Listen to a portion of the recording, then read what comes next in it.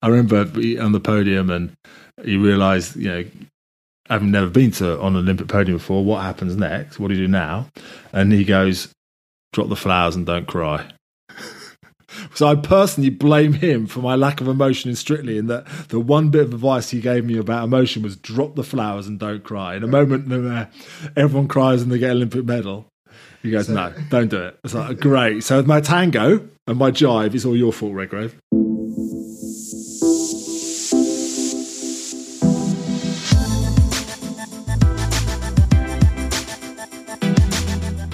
Well, hello there, folks, and welcome to the Supporting Champions podcast with me, Steve Ingham. Now, this podcast is all about exploring the dynamics of high performance with those people that have been there and done it, people who have supported others to succeed and have explored performance concepts in real depth. And if you're feeling like supporting and championing us, then please do leave a review on iTunes. Now, we individuals, groups and communities and societies look up to sporting heroes. We revere and admire their dedication, their persistence and their focus, the sacrifices that they make to make the most of their often rare genetics and to do so on the greatest performance stage. Now, as the world battles coronavirus, we're all going to be required to make sacrifices that we've never made before in pursuit of applying ourselves to that collective goal of public health. Now, we thought long and hard about whether, while the world is taking a dramatic turn for the worst, whether the appropriateness of us publishing podcast episodes about the topic of human performance is even relevant. Now, certainly we can appreciate that if you normally tune in, but your head is elsewhere at the moment, then it might be better for you to switch off. Go and focus on what you need to do, which hopefully isn't stockpiling toilet rolls, by the way, and listen to this again when it suits you best. Well, we've decided to continue, because perhaps these episodes can offer some inspiration, maybe an hour's worth of distraction, perhaps to help refocus you on what you need to do right now. Also, there are a lot of people now distancing and isolating for the first time in their lives, and I hope in some ways these episodes can be some sort of supportive company and a positive influence as the worry and the noise surrounding this outbreak increases. And so to this week's episode featuring my interview with James Cracknell. James is a two-time Olympic champion in the coxless 4 rowing event, part of perhaps the most renowned rowing crew of all time, the Sydney 2004, a team that I was honoured to support. Upon retirement, James didn't put his feet up. In fact, almost the opposite. He crossed the Atlantic with Ben Fogle, raced to the South Pole, kayaked the length of the River Thames, was at the time the fastest Briton to run the Marathon de Sables, completed the Yukon Arctic Ultra, and has run the London Marathon numerous times with a best time of 2 hours 43, which for a 90-kilo guy is phenomenal. At the time of recording, by the way, James was headed for the London Marathon in just a few weeks' time in April, but the event now has been postponed for now at least to October 2020. In 2010, James undertook the ride across America and in a tragic accident was hit by a petrol tanker, suffering a contrecoup brain injury, which has had a big effect on his life. He is now a campaigner for the use of bike helmets, which effectively saved his life.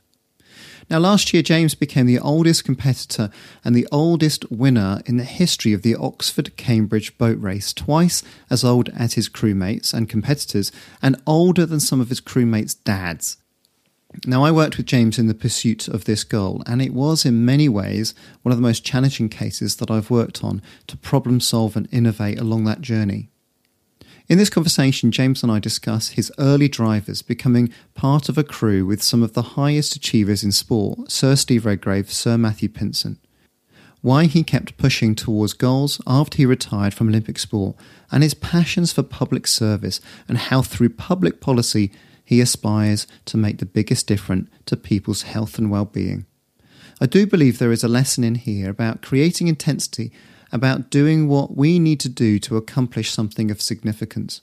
I also think there's a message about feeling the fears, but rather than being paralysed by them, acting upon them.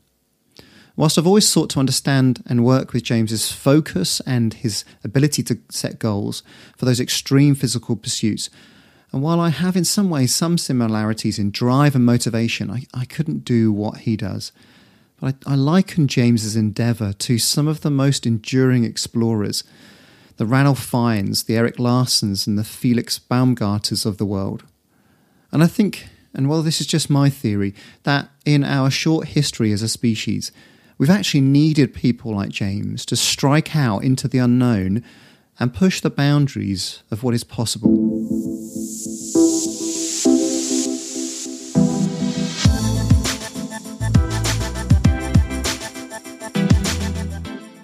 Right, well, welcome to the podcast, James. Thank you. Now, I was travelling down today and I was just thinking, I've got some long-standing relationships with athletes and coaches. But even though there's probably a big block of time in the middle, it's probably the longest-standing working relationship that I've had with any athlete than with you. So that's like 1998 to present day. Yeah, and I think that when I was at Cambridge last year and injured and needed advice on training when I wasn't able to train in the rowing boat for the boat race, I needed to get in touch with someone who knew my body from when it used to be good and who I trusted to be honest. And there are actually really very few people you work with or meet who feel that, we all think about it, who feel that category of actually, okay, they know you and are prepared to be honest about it. Prepared to be honest about it? As in, someone might be happy to tell you what you want to hear? Yeah, well, or even what they think you want to hear. So when it's, when we were very successful for sort of 4 years, from 96 up to 2000 in the Coxless 4 I rode in, that we would, if we'd have an international race during the season, not a World Championships, but a sort of World Cup race, and we'd win it, and we knew we'd had a pretty bad row. It wasn't a very good race. And people come up because they've won. They go, "You look great today." And you're going, "No, we didn't.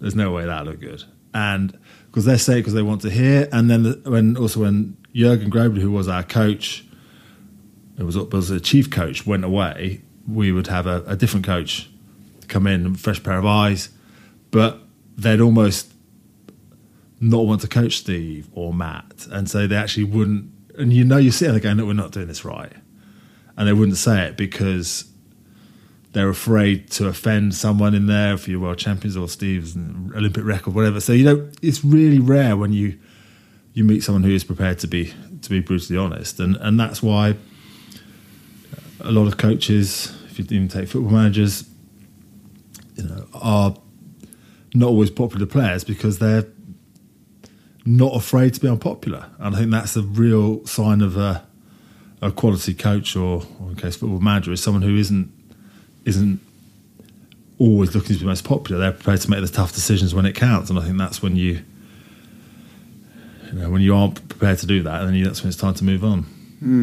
That's an interesting one in the sense that my experience of people who've gone from I'm not a champion, I'm just an aspiring champion, and then they've become a champion, and they sort of crystallise everything that they've done to become the champion, and that's the thing they want to do.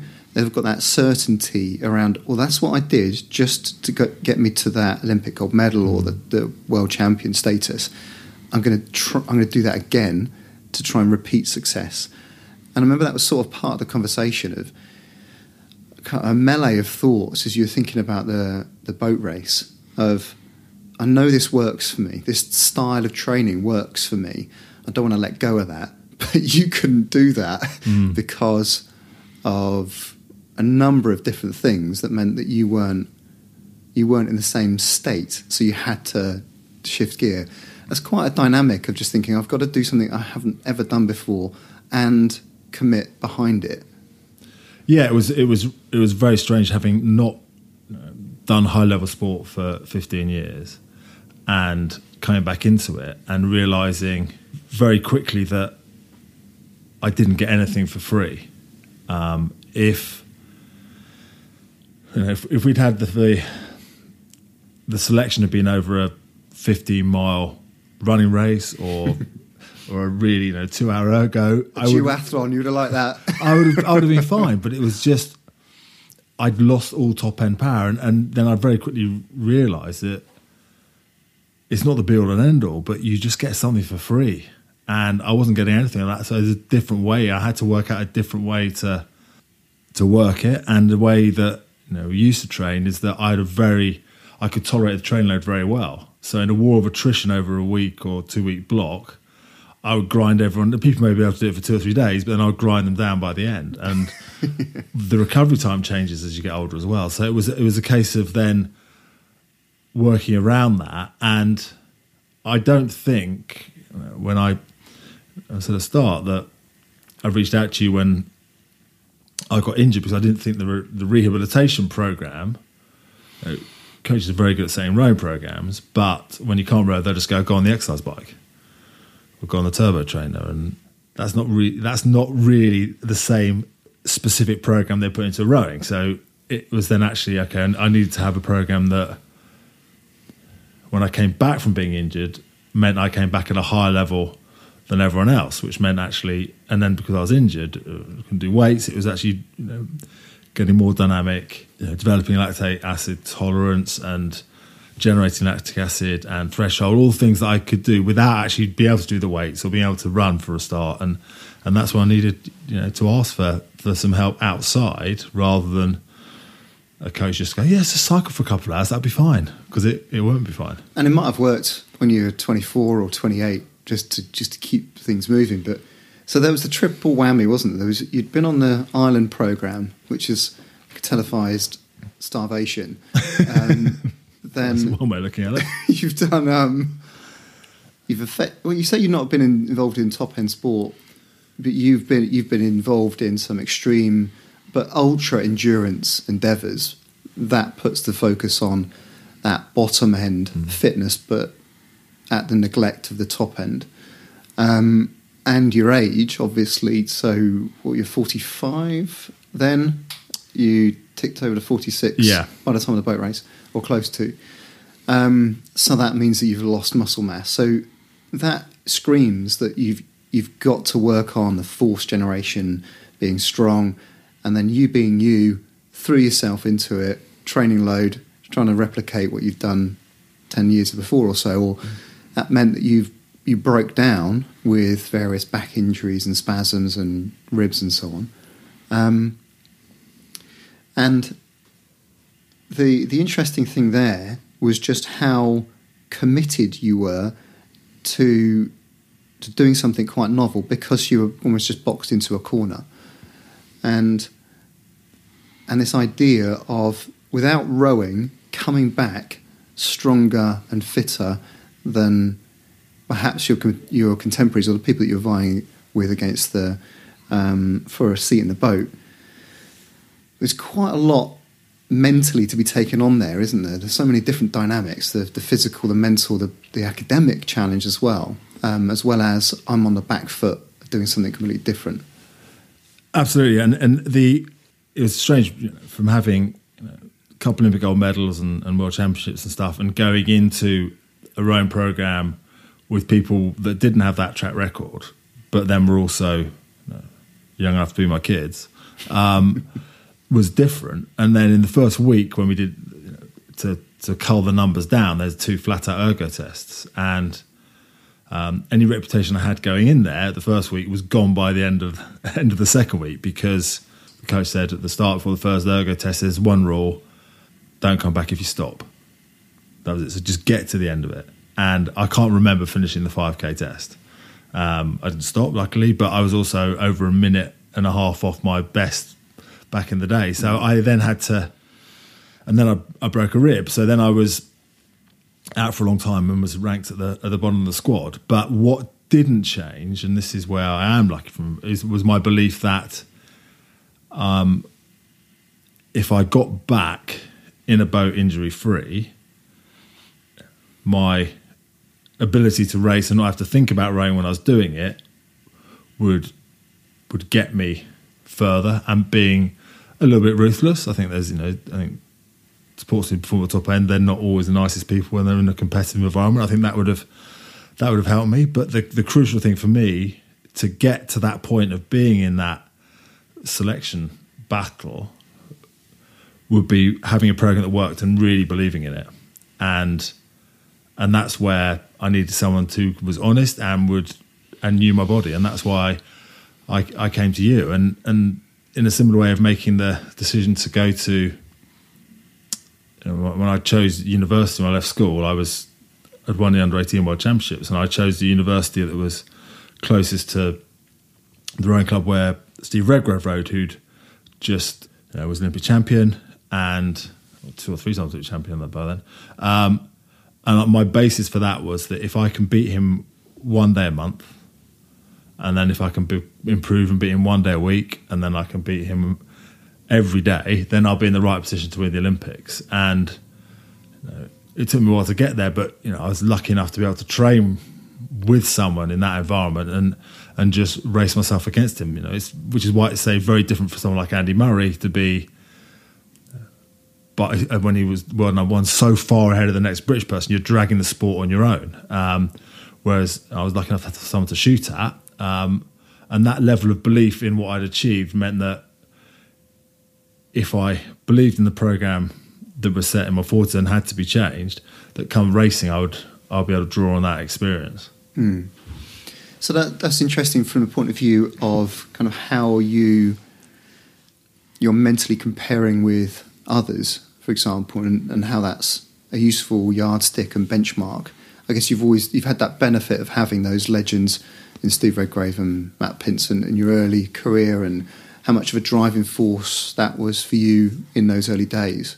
Yeah, a huge driving force in terms of not only seeing how they trained, but seeing the difference between someone who's a good trainer and someone who's a good racer, in that there is a level that you step up.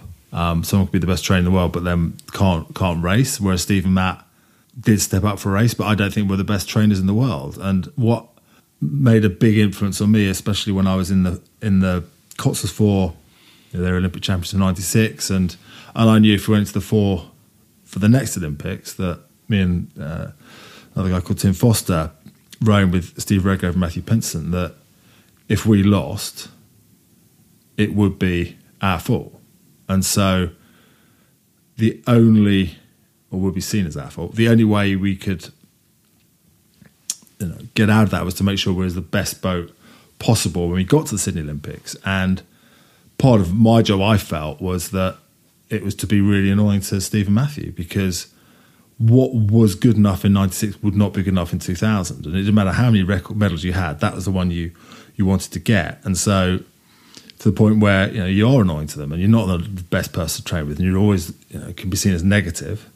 And I was fortunate enough to be at the top end of the trial, so I could choose my pairs partner for the final selection race. And I chose not to row with either Steve or Matthew, and to row Tim, based on the fact that if we beat Steve and Matthew, our opinion would have to be respected by them and Jürgen in a different way, in that, no, I think we should do this, I think we should change this for this week, or focus on this, would be different than if they'd won the trials and we'd come second. They would still have over 50% of the say, whereas suddenly if we'd beaten them, then we would have more of a say. And that's the point of, you've got to say something.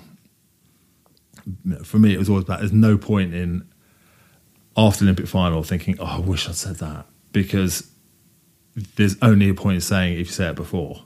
It only get listened to by people who've won before if you've earned their respect, and unfortunately that is by beating them. And rowing is a different sport, and I appreciate it's much easier in a team sport, but so you're racing people to get into the boat, and then at the same time, those people that you're racing, you need them to perform as well as possible. And it's a very difficult balance to strike, but it's actually easier to go through it when you've got other people going through exactly the same thing. And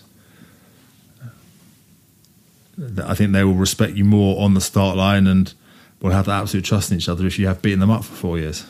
So yeah, I suppose that's dissimilar from track and field, where if the favourite doesn't turn up, that's great. Or if you're your fellow country athlete, if they get an injury and they're a rival, good for you, that's great, but you don't want to drag everyone down in rowing. You want to make sure everyone's up, even if that means then you've got to step up even higher.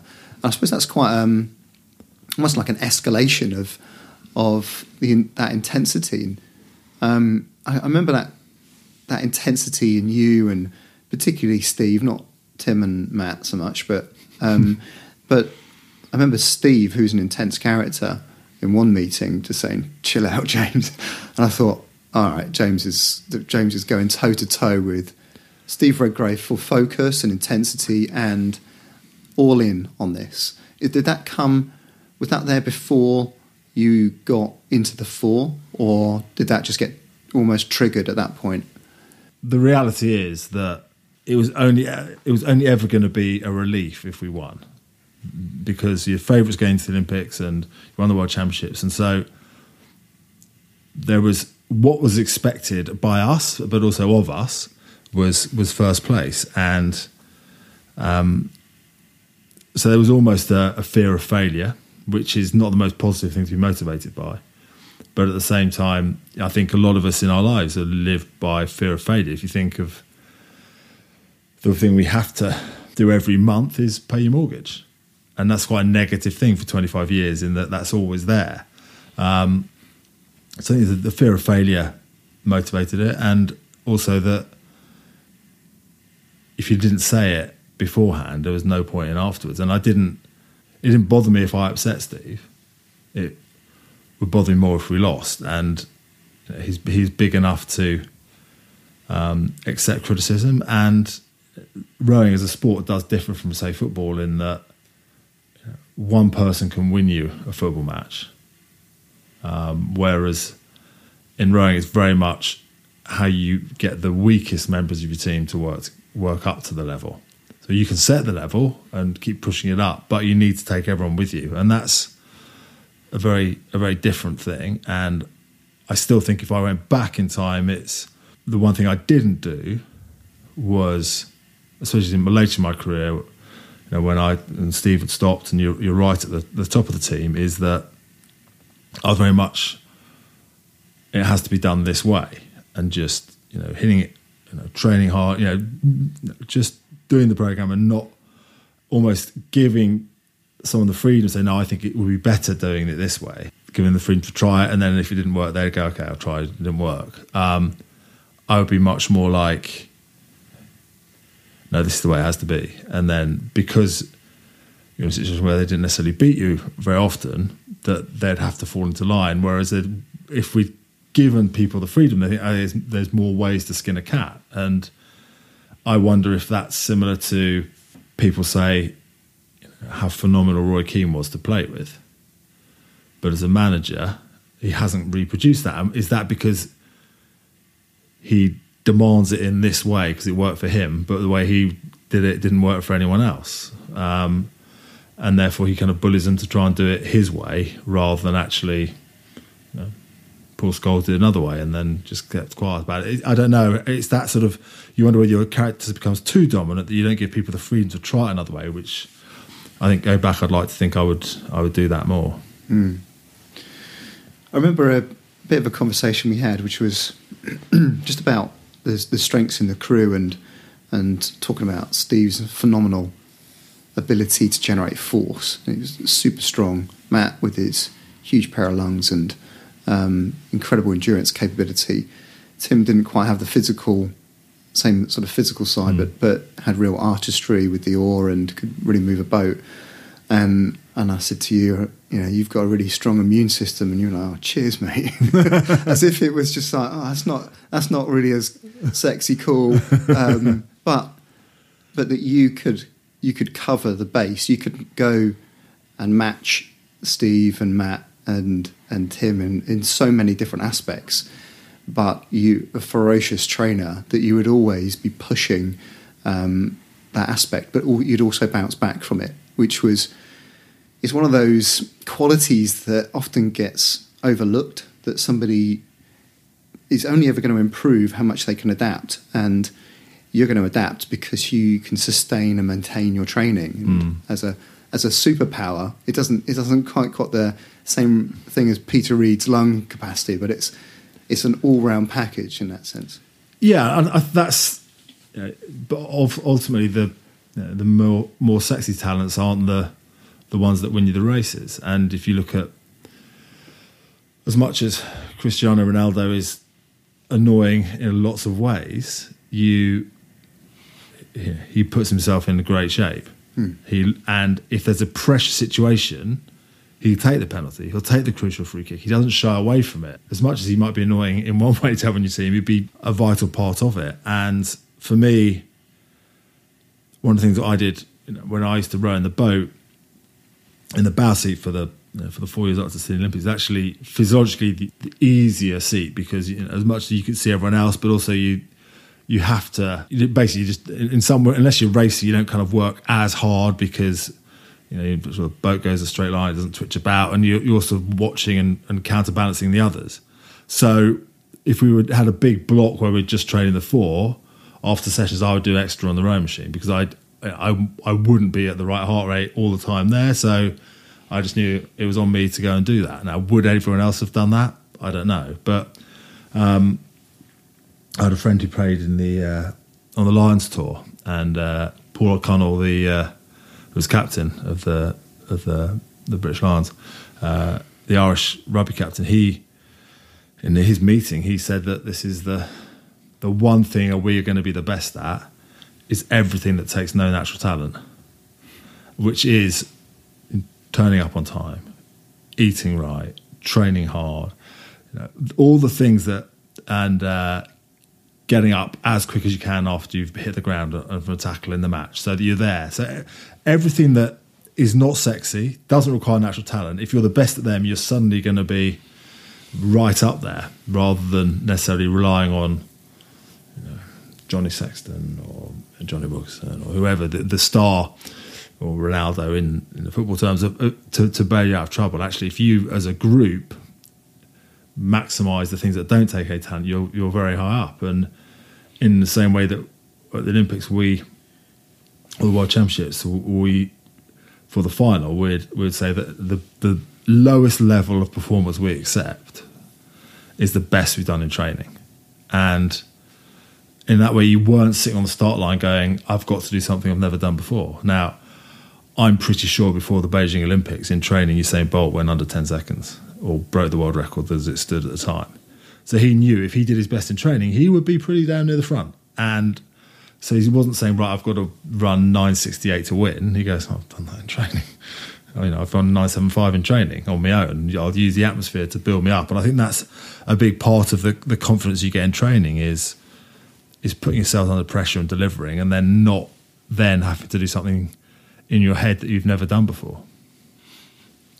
So that's diligence. There's a sense of, well, if I'm going to aspire to a goal, then I might as well do it well and pursue that. But I'd wonder if you can reflect on that sort of after Sydney. I remember you were training back straight away. After each of those peaks, you'd then go again, whereas most people would be out there enjoying the moment in that sense. There's that ferocity that you've got around going to the next thing or jumping to that next particular goal. But it also depends on the people within your sport. It's interesting watching people win in a sport, say in this country, where no one's done it before, and how that affects them. So, say Brad became the first guy to win the Tour, then he didn't go back and defend it. He opted to do other stuff. And whether it be, actually, Andy Murray has gone back and won other Grand Slams, but he hasn't become a Nadal or Federer. Well, let's face it, no one else has. Or they say the England cricket team, when they won in 2005, they didn't win the next Ashes. That you need to build on success. And I think a lot of that comes from having people within your sport. Within professional cycling, Brad didn't have someone who won one tour and then won the next. Within the cricket team, we were on the Ashes for so long, there was no, you got to win it again and again. Within rowing, we had people who won 1 gold medal, 2 gold medals, 3 gold medals, 4 gold medals, 5 gold medals. So you think, okay, 1 isn't very much. And that meant it was okay. In fact, Jürgen global, our coach at the airport. So Rome's the first week of the Olympics. At the end of the second week to enjoy yourself, at the airport going home, he came up to me and he goes, anyone can win once, real champions do it again. And I remember thinking, a week? You give me a week to enjoy it. And because Steve Redgrave and Tim Foster retired, who both rowed on the same side of the boat, and when Matthew Pinsent and I carried on, and we both rowed on the same side of the boat. So after rowing 12 or 13 years on one side, I had to change over to row in a pair with Matthew, because us combined would have made it very difficult to find equal strength on the other side. And so it's not like learning to play tennis with your other hand, but it's like going from a single backhand to a double and do it without thinking. And that meant I had to think about it, which I started training early, because you don't get many chances in sport to, people don't think, oh, he's changed sides, we'll give him a year. It's like you've got to perform straight away. And Jürgen as well decided that those World Championships, and our first ones after the Olympics, he'd make us double up, which no one had won both the Cox pair and coxless pair at the same time, and which in a way you're involved in making sure we were able to race twice on the same day, but it took away that pressure, meant that you almost forgot I wasn't rowing on the different side of the boat. It was suddenly became, can you recover in 2 hours to race fresh people again? And I think that's part of a good coach as well, is actually upping the stakes so that you forget about one small part of it and focus on the bigger thing. That's funny, because you didn't tell me about the doubling up till like July. I could have done it with a run up of that. Well, we'd hoped that the governing body would have, because the rowing programme was divided into two, and there'd always been, one was Group A, one was Group B, so you'd race Monday one, Tuesday and the other Wednesday, so it'd be alternate days. Whereas they decided, no, we're going to have them both on the same day and 2 hours apart. So we asked them to change it, and they went no, because the Cox pair is not in the Olympics anymore. So, which has a bit more flexibility. It's on the World Championship schedule, but not the Olympic schedule. So we'd hoped they'd move it, but they didn't. The only allowance they gave us was that we didn't have to turn up for the medal ceremony for the Cox pair if we'd won a medal. But because it was before the coxless pair, but we'd asked, at least can we have the coxless pair first, which was the tougher event with the people that would race at the Olympics, and they went no. So we had to race that event after the Cox pair, and it was mentally really hard, because I remember in the warm-up between race Cox pair, won that, wound down, you'd come up with a program to make sure we cooled down before we warmed up again. And I remember in the warm-up I just felt terrible, and I was Matthew and I lied to each other about how we were feeling, and by halfway it was clear we had been lying, because we won the semi-final by 5 seconds, and at halfway in the final we were 4 seconds down. And at that point it's self-belief in that you've beaten these guys before, but also I think vanity comes into a lot of motivation of we haven't spoken about. In some ways you're pretty arrogant to think you can beat your opposition having raced already. And our opposition didn't want to lose to us having raced already. And they go, who are these people? Who do they think they are? And if you've made a statement like that, you have to go and back it up. And I think vanity is and not wanting to look stupid is a powerful motivation. And we could have raced that race a number of times, and the result would have been different. We won by 100th of a second. So we were ahead for one stroke of the race. And I think, as much as Matt and I massively believed in each other and our ability to do it, I think a big part of it was vanity as well. Yeah, and that's an interesting concept in itself, in terms of thinking I've got my fitness goals, or I want to achieve this in my life. But as soon as you start making it public, and as soon as you say, right, I'm entering this triathlon, or I'm doing this, I'm doing Marathon de Sables or something like that, then it suddenly becomes real. As soon as it's published on Facebook or wherever it might be, when you might be looking for sponsorship, then that social pressure just comes in hugely. And obviously then you've got the sporting and the press, everybody looking in about that. Well, you're right. I mean, it's people, the London Marathon's coming up. It's a great fundraising event. But once you said you're doing it, you've again got to finish it. And if you then say what time you're going to go for, you've put pressure on yourself by saying you're going to finish, by saying what time you're going for. And the reality is, one of the first questions people ask you is, what time do you do? It doesn't have to be elite sport. It's actually by nailing your colours to the mast saying you're going to do that event or what time you're going to do, you've suddenly put it out there, which I think is a really good thing because it actually makes you get up and do it. So it's not whether it's the going back and learning different side rowing stroke, or whether you just want to get a bump in your fitness, but even after Athens and since you retired as an Olympic rower, including the boat race, I suppose, you've become renowned for setting extraordinary goals and pursuing that endeavour. What's going on there then? Why is that? I mean, that's probably the number one question that I would imagine most people would ask you about. What's driving that? Well, it's interesting. I kind of my wife, who I was married to who I started dating just after the 2000 Olympics and was with right through to Athens and way beyond. But one of the first events we went to together was something after the Olympics in Sydney, and she said, I remember coming out, she's going, show me a room of Olympic gold medalists and I'll show you a room of insecure people. And it's a really interesting observation for someone outside the sporting world of what motivates. There is a lot of insecurity. You're justifying to yourself how good you are as a person, as a boyfriend, as a work colleague, as a teammate, by where you're on a ranking rather than how good you feel about yourself. And the other thing that she said was, for you, it's all about the destination, not the journey. And she's right in that the Olympics was a 4-year campaign, which you're lucky enough to be doing what you enjoy every day.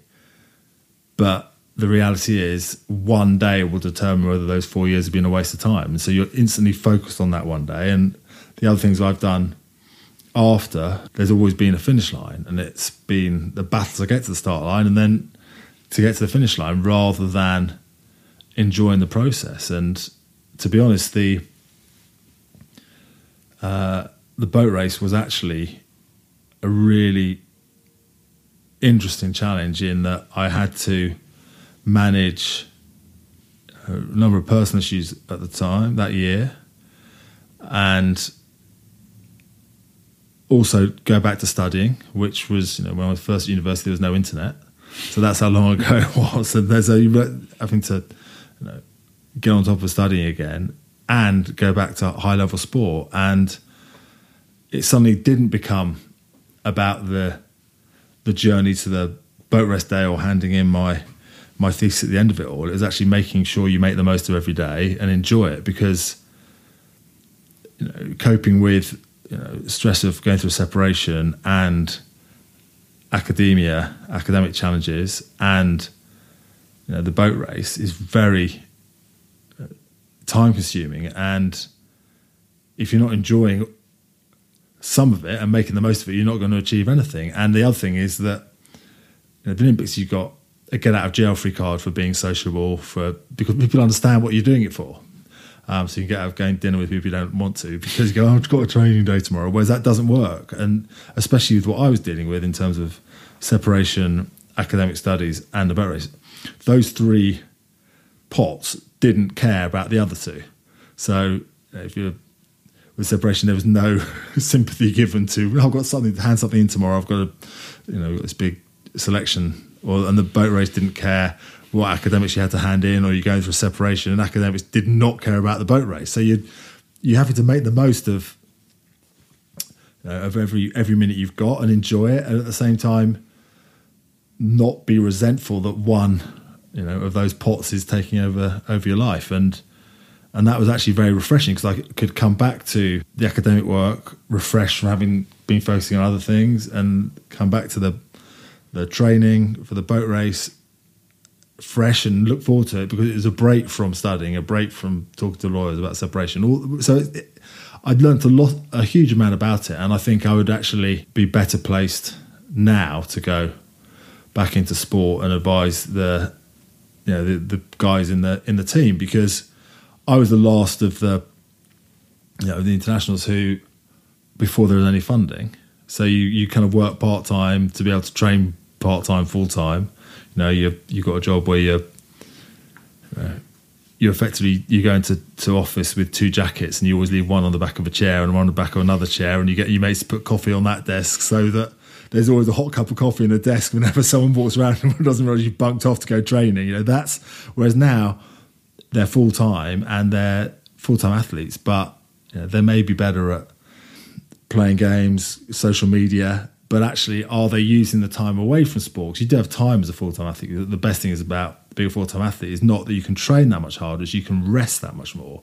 And if you're not using that rest time to progress as use the skills that make you a great athlete in terms of determination, discipline, tough out under pressure, communicate, all those things. If all you're doing is your sport and then filling time between your sport, you're not growing as a person. And I think that's last year especially, I realised how much you can make of your time. And for example, in the Boris, that we meet 6 o'clock every morning, you'd train hour and a half, 2 hours, and then you'd go to lectures. And for the first week, I would finish my training sessions in the morning. We're all training, we're all on the rowing machine.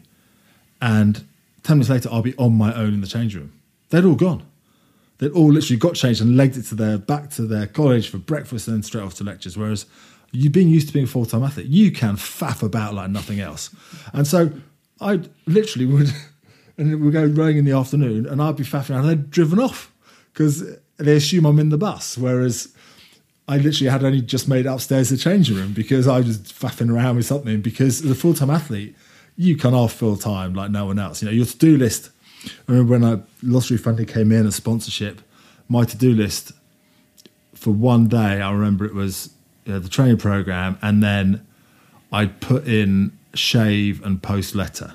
That was my that was suddenly realised, okay, I need to do something else in my time. If my to-do list is involved shaving and posting a letter, I need something else in my life.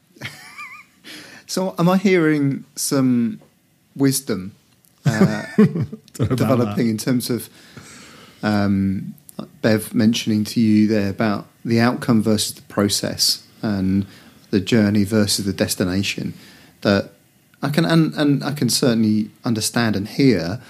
If you're on a boat with some Olympic legends, and if you don't win, then it's reflected to you. So that fierce focus on the outcome is going to be really present. But am I hearing almost a bit more about enjoying the process, taking time to be mindful and soak it up, and whether that's the camaraderie or whether that's the appreciative of what you're actually doing? Am I hearing that now as opposed to what's the next goal? I think so. And I think I was at the Atlanta Olympics and I got ill on the day of the opening ceremony, so I couldn't race. And so there's always that nagging, what if that happens again? Doesn't matter how good you are for these 4 years, you just need to make sure everything's right. So I didn't want to have to lie in a quarantine room again. I think that was a big motivating factor. But I think that did drive me to the extent that nothing was ever good enough, which I do think it made me not enjoy the years as much as I could have. And if there'd been 4 of me in a boat, we'd have combusted. Whereas the reality, in say Matthew Pinsent, is like a big grizzly bear. You could just prod him and prod him and prod him, and only every so often would he lash out, and then that'd be quite annoying and hurt quite a lot. But he could take it, and Steve, you could push, and then he'd just dig his heels in, and that was it. You weren't going anywhere. So I think the combination of personalities meant that I was able to be like that. I think I was very lucky in that they were in the boat in terms of how we all fed off each other and our personalities somehow worked together, whereas that wouldn't be the case. And I kept a diary every day from Sydney through to Athens every day, and write down not just a training, I wrote down how I was feeling about it. And the middle 2 years, there was so much more of hating it because the glow of one Olympics is gone and the next one hasn't appeared over the horizon. And it was just tough. And I just thought, I looked back after Athens to decide whether I was going to carry on or not. I just thought I was just miserable in those 2 years. Now, you're funded and sponsored and winning, and you're outside all the time doing what you enjoy. You should be enjoying it. And it's not just the pressure of wanting to win that didn't make me enjoy it. I think I felt I sometimes had to motivate people I was training with, which is a big burden. And part of me retiring was I didn't want to be a burden on other people. but I think you take a lot on yourself. But at the same time, I probably should have had conversations with them about it as well, and I'd have probably learned they were motivated. They're just doing it differently, and not everyone has to do it the same way. But yeah, I think it is vital to enjoy it and to reward yourself and to have times when you do let yourself relax. And part of that is relationships as well. You very quickly, because you're in endurance sport, you're training a lot and you're not going out as much because as your mates, because you're training and they're living their lives as they should in their 20s.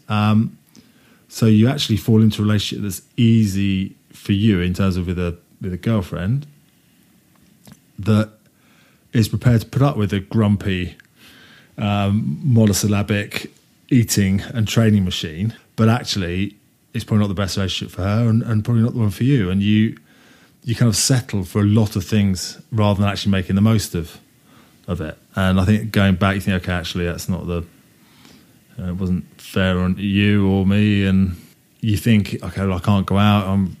It's better to be in a nice, easy relationship, whereas easy relationships aren't always the most fun. And then that side of it is actually good to go out with someone who brings something totally different. It's great going out with someone who does not care about the sport that you do, has no interest in it. And I made the conscious decision not to go out with another rower for a start, because that would be I couldn't imagine anything worse than dating myself. That would be an absolute nightmare. And let's face it, the pot of people you mix with in row, you may be different, but you're still in one very small part of a Venn diagram together. And you want to, a part of enjoying life is actually having people with different opinions come in. And if you're training 7 days a week for 6 weeks and then you get a day off, you're only seeing the same people. And that's reflected. But I didn't get a mobile phone until I was 30 because I was thinking, well, I'm in the same place. People know where I am every day. And actually, you become stuck in the same faces way more than any other office. And I think those habits make it very hard to have an outside perspective and realise actually it's just one small part of life. I mean, we've had Alex Partridge talking about post-athlete experience now just in the last couple of weeks, and recently on a podcast, Lizzie Simmons, who talks very articulately and honestly about that transition post-athlete, post that pursuit of optimal performance. But in some ways you haven't really stopped in that sense. You've always, I mean, it seems as though maybe a year or two between, but you've always had an endeavour that you're pursuing, and you're still going for more things. How do you look back at that and understand it? Is that ever going to stop? Steve Redgrave always said I stopped too early. I mean, he's fine to talk. He probably stopped too late. But he said that I had another one in me, and I believe I did. Looking back on Dara, I spoke about, I wasn't enjoying all of the 4 years. Whether it was worth going for another 4, I wasn't sure. And I thought if I went on for another 4 years, all I would be was a rower. I'd race with Steve, and I'd seen what that does if you are what you did. Whereas for me, the Olympics was something I did, not who I am.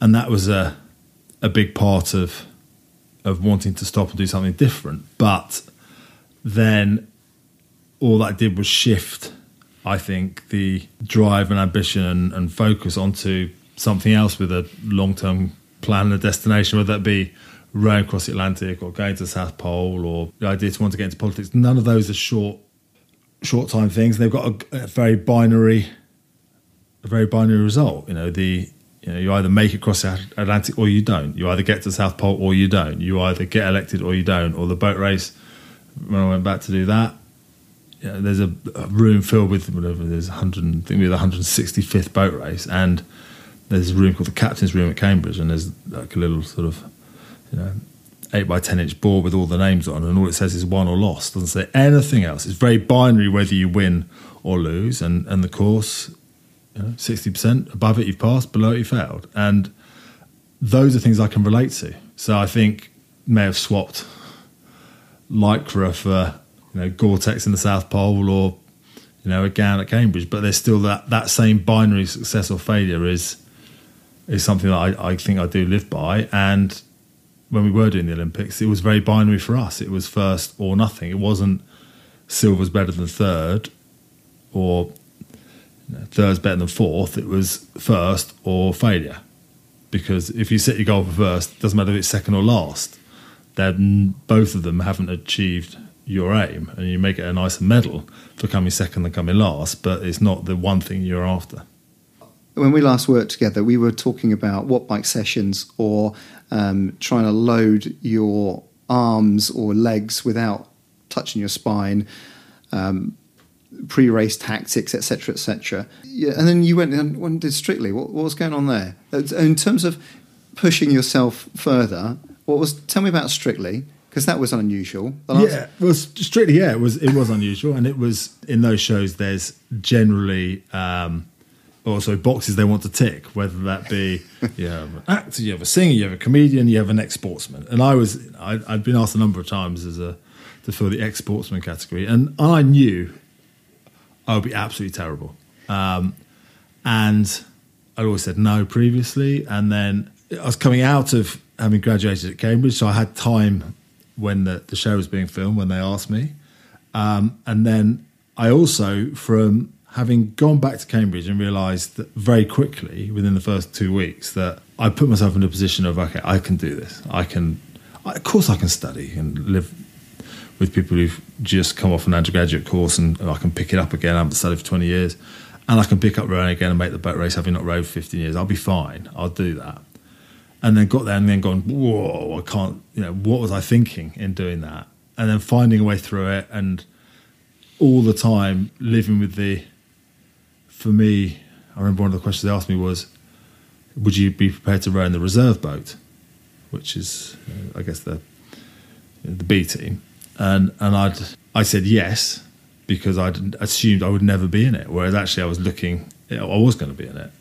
I was injured, if that at all. And so, right up for 6 months, 5-6 months, I was faced with, from my perspective of being humiliated by saying I'm going to go to Cambridge and then not passing and not making the boat race. And the confidence to come through that meant that when Strictly asked, I was like, look, I know I can't dance, but what's the worst that can happen? In the Olympics, you know how you've done enough training, you've won the World Championships, you know what you're doing is going to put you in the right place. Whereas 30 at Cambridge, I didn't know whether it was good enough.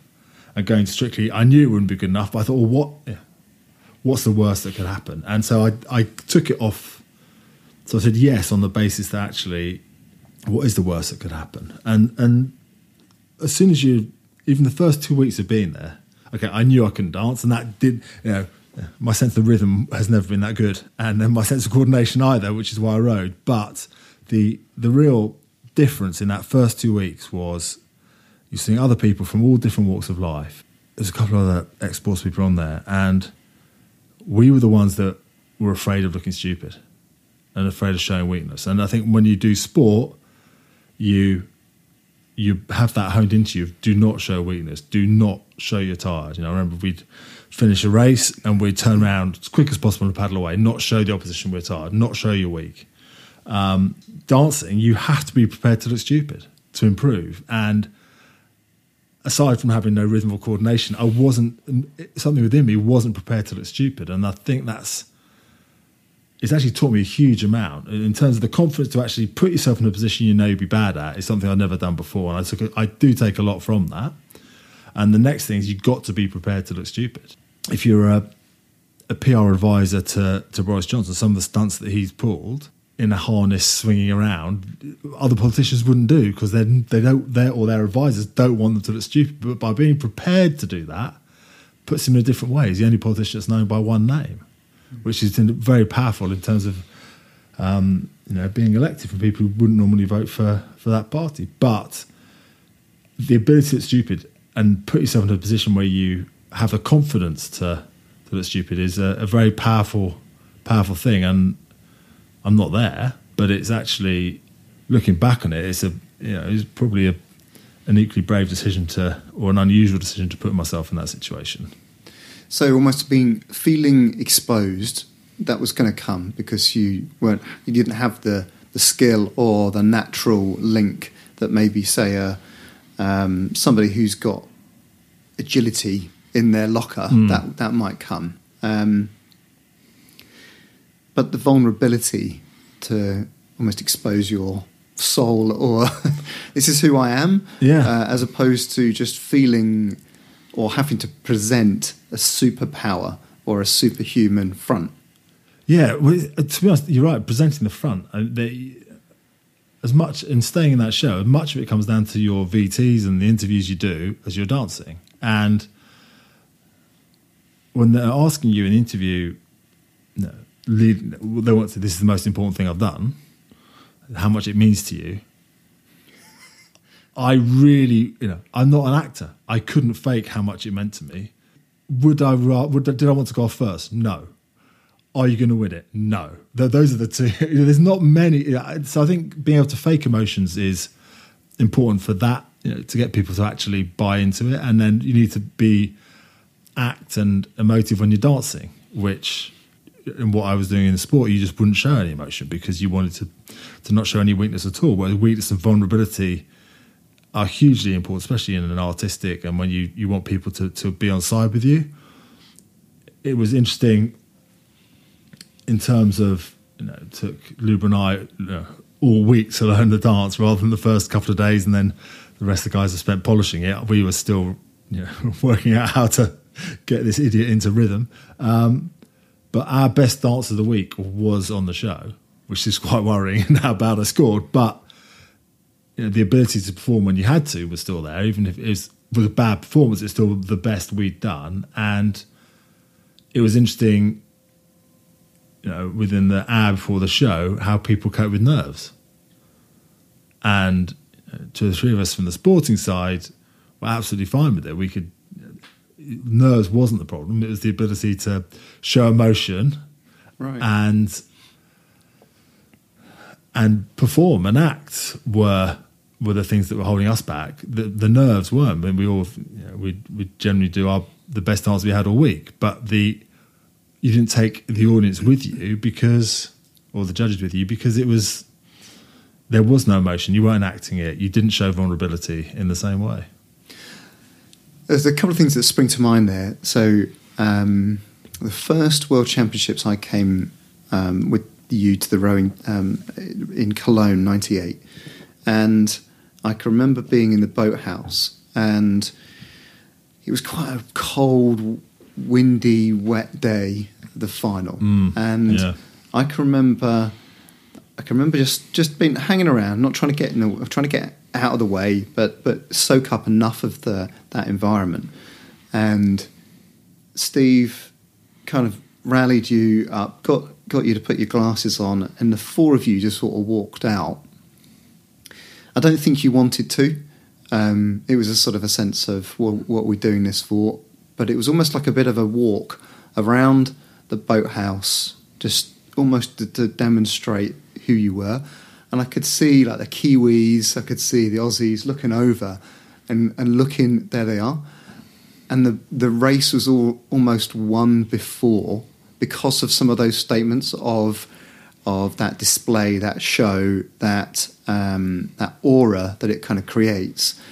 But that is emotionless in that sense, that you're trying to park all of those worries and doubts and thoughts to be able to demonstrate that, which is completely the opposite of what you just described about Strictly. Yeah, no, and Steve was, there's a couple of examples of, you learn a lot from what's drilled into you over a number of years. You can't then change. And I think there's three examples that spring to mind with Steve. Is those races you mentioned in the World Championships in Cologne. It turned out to be a really tough final, and I was throwing up after the final, and Steve sat in front of me, and I remember him grabbing my hair and just pulling my head across to the other side of the boat, so I'd throw up, and he would just go. He just went, "Don't let them see you being sick."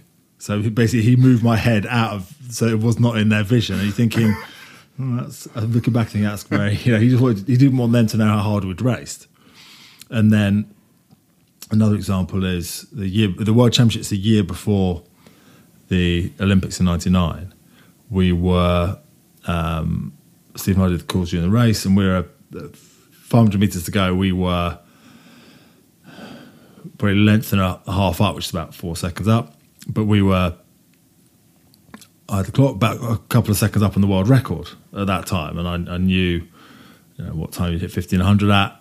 And so I could, right, and I thought, right, break the world record, head into Olympic year, 3 times world champion, this is the best way to do it. And so I called it to go, and Steve went no.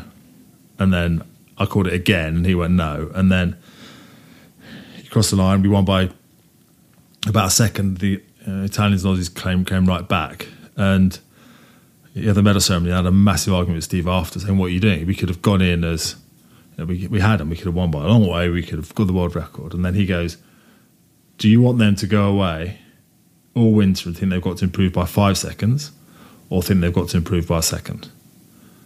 And I remember thinking, that's really annoying. You could think that clearly under pressure, that they thought the bar they had to raise themselves to was lower.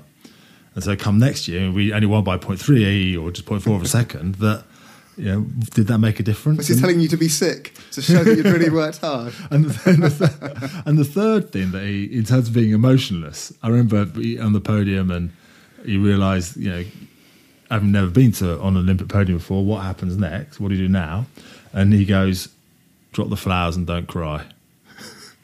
So I personally blame him for my lack of emotion in Strictly, in that the one bit of advice he gave me about emotion was drop the flowers and don't cry. In a moment where everyone cries and they get an Olympic medal, he goes, no, don't do it. It's like, great. So my tango and my jive is all your fault, Redgrave. So if you'd grabbed the flowers and cried on Strictly, maybe you'd done... I could have done any worse. So let's try and round this out now, because I remember talking to you about why you go for the boat race, and you talked about the reasons for you to be studying evolution and behaviour and so on, with this idea of influencing a much broader purpose around inspiring physical activity and being active in that space of using the reputation that you have, but also wanting to know how to more and more about that area, so that you can inform the policy decision making that's going on. With what you've just described then about focus, endeavour, the outcome, not necessarily perhaps enjoying the journey as much, realising as part of Strictly that your behaviours will influence others in different ways. Are we going to see you in the London Marathon waving to people or connecting people or high-fiving? Are you going to be pursuing the goal of, I don't know, sub 2:45 or whatever it's going to be, or are you going to be thinking about your influence and behaviour that other people might think, you know what, I might be able to do something like that? Well, sorry, that's no, I don't think I'm not going to be waving. I think, but also having had an accident that altered my life, but also a life-threatening accident, and suffered traumatic brain injury. I think it's important to show people who are going through a tough time that actually, in much of the Olympics was something I did, not who I am. The accident happened to me, but it's not who I am, and so I want to show that actually you can come back stronger than people think you can. If you let other people set limits for you, that's all you'll achieve. And so that side of it, I think the marathon, I definitely won't be waving that much. It's hard enough for me to lumber around on my own, let alone wave. And let also strictly show that I can't do more than one thing at once. So if I wave and run, I'll end up falling over. But in terms of the politics, the one thing that my mum worked for the NHS, and it's the institution I'm most proud of, and if I can have a positive influence on policy that helps preserve that and makes us live our lives and get the most out of our lives, then I think that is really important. And I'd love to. I've been lucky enough to benefit from the public's love of sport, and the reality is that sport isn't going to help save, and even physical activity isn't going to help save the sort of lifestyle disease we have. It's about the right policy that affect the right people, and it is going to be a journey that, the one thing that sport has is that you can control it. You can control your destiny, whereas politics, you can't. You can't, as we all know, in relationships fail, and because you can't control people's minds. You can try and advise them as the right thing, and that's what I think is the challenge and appeal of politics. You actually have to work out how to work with people and to get them to see that actually a different side to the argument, in terms of you taking a really small example of food policy and how to get people to make the right choices in life.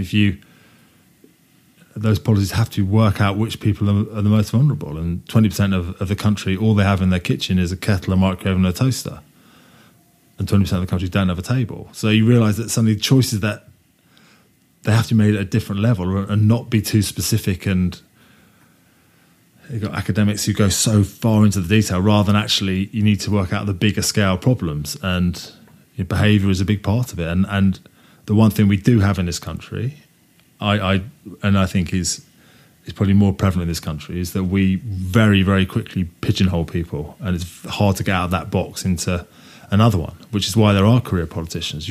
But I think you want people with different experiences coming into politics, but we need to be able to show we can leap out of boxes, and I'd like to think I can.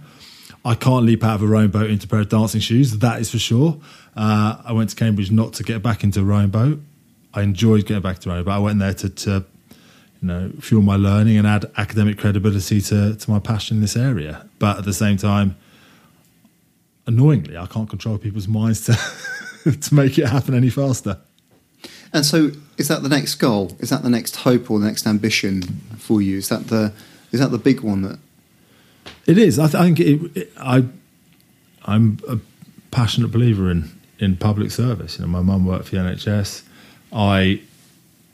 If I hadn't been ill at the Atlanta Olympics, I would have gone into the armed forces and served that way. But having not raced, I wanted to race, and by that time I was too old. So if I can do a public service in a different way, I will do. And you have to have your motivations to get in, and public health policy is one motivation. And then, my personal experience of head injury, depression, and the importance of mental health, and actually asking for help when you need it rather than leaving it too late, and realising good mates will be there for you and you're not a burden if you speak to them. And I think that's a big part of what your experiences help shape you and what you want to do, rather than letting them define you. And a 240 something marathon. What is the next sporting goal? Because I'm conscious that sometimes asking you this might actually fuel some of it. But I will do the marathon. So if I had to say a time, I'd aim for a 2:45. That is seriously good, and I don't know whether you realise just how good that is for your size. You must know. Well, the reality is that I was a full-time athlete in endurance sport for a long time. And so it's not the same as someone who has had to work full-time and then run on the side. So I do have that benefit, which is slightly countered by being heavy. I have the ability to train hard and empty my tanks. I need to train a bit more clever in terms of doing the right CV, rather than going down the same pattern that I had, what's been built in of just go, if you've got a problem, just go harder for longer is not necessarily the way. And the other thing is that although I have discipline to train, I don't have the same self-discipline with diet, in that I probably, for too much of my life, have managed weight with diet. Weight with and diet with exercise. Whereas actually the truth is you can't outrun a bad diet.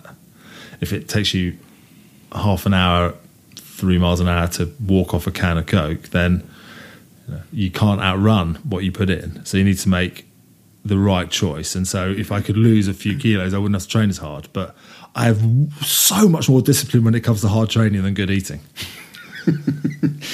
There you go. See, there's that super strength, but not in the right place. Exactly. I remember when you came into the old British Olympic Medical Centre 2004, and And you said, look, you phoned me up and said, look, I fancy doing the marathon. And I thought, okay, sounds like a nice little venture. And then you came in and you said, I'm hoping for a sub 3. And we'd done a treadmill test. And I don't know if you remember this, but you said, I'm hoping for sub 3. So, okay. Do you want to have a go at what that feels like? Put you up to 14 kilometres an hour. And you're chunking away there, smashing the treadmill up. That poor thing. And you think, you just said, bloody hell, that's a lot faster than I thought it was. And then you were straight in, classic James Cracknell, what do I need to do to improve that? And then we started talking about running economy and efficiency of movement. And you're like, right, show me. And do you remember we got some hurdles out? And I was still sprinting at the time, and I got some hurdles out, little mini hurdles, put them in front and sort of showed you those tiny little hurdles, skipping over them. And right, have a go at doing that. And I think I put 6 out, and you collected about 4 of them of that coordination that was definitely dominating my thoughts when you went to Strictly. But you're not wrong. And then I remember thinking, as you having a chat with some of the guys, thinking, well, if there's one person that's probably going to do that, it's going to be you, of where you're at versus where you need to get to, but then you pursuing that. That was the marathon back in 2004, and now we're in. Well, but I remember I did that, and I did 3 hours 10 seconds, and I was 1:25 or something going through halfway, and just realised how wrong you can get something. And I was sponsored by Ads at the time, and they give me a bonus if I ran 3 hours. And they actually said, you're close, you can have it. And I go, I don't want it. We'll double or quits it next time. And it was not the frustration of having missed it, it's frustration of having missed it through stupidity and not trained. That my way of doing it was to train longer at pace rather than make your pace feel slow. And that's what you do learn is how to be clever at those things, and then also utilize what you have. And for me, it's if I have a focus on the race, it's going to be that third quarter of the race in Tower Bridge, from sort of miles 13 through to 19. That's where you've got to open it and lay it down. That third quarter is where you start having doubts when you're heading away from the finish line, going around Canary Wharf, and the last bit's always going to hurt. So I have faith that I can tough it out, but I don't have faith that I can lift it in the last quarter. So you may as well just bury yourself in that third quarter. And I think that's where it does come the ability of, rather than disadvantage of being slightly big, the advantage of knowing what your limits are. I think is a very useful thing, because of all the things I've done, the marathon is hard. It is not that you don't get a marathon for free. You may be able to get a nice pair of trainers that make you go 2 minutes quicker, but you ask people who are wearing Vaporflies at 18 miles whether they think they're worth it, and they'll be going, just get me to the finish, I don't care. And I think that's the reality. A marathon is hard. It's weight bearing and it's tough, and which makes it a very special day.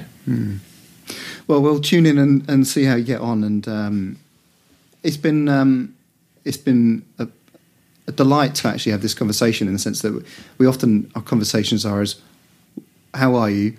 What are you focused on? What's creaking?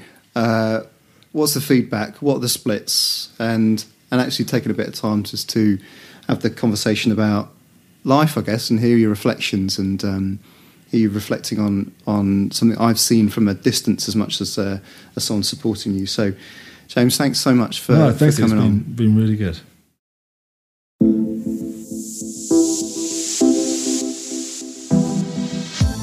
You can follow James's exploits on Twitter and Instagram at James Cracknell. You can follow us on Twitter at support_champs and me at Ingham_Steve. Do check out some of our updates on our LinkedIn company page, Supporting Champions. Check out our new website where you can subscribe for the latest updates. And if you're feeling like supporting and championing us, then please do leave a review on iTunes for the podcast.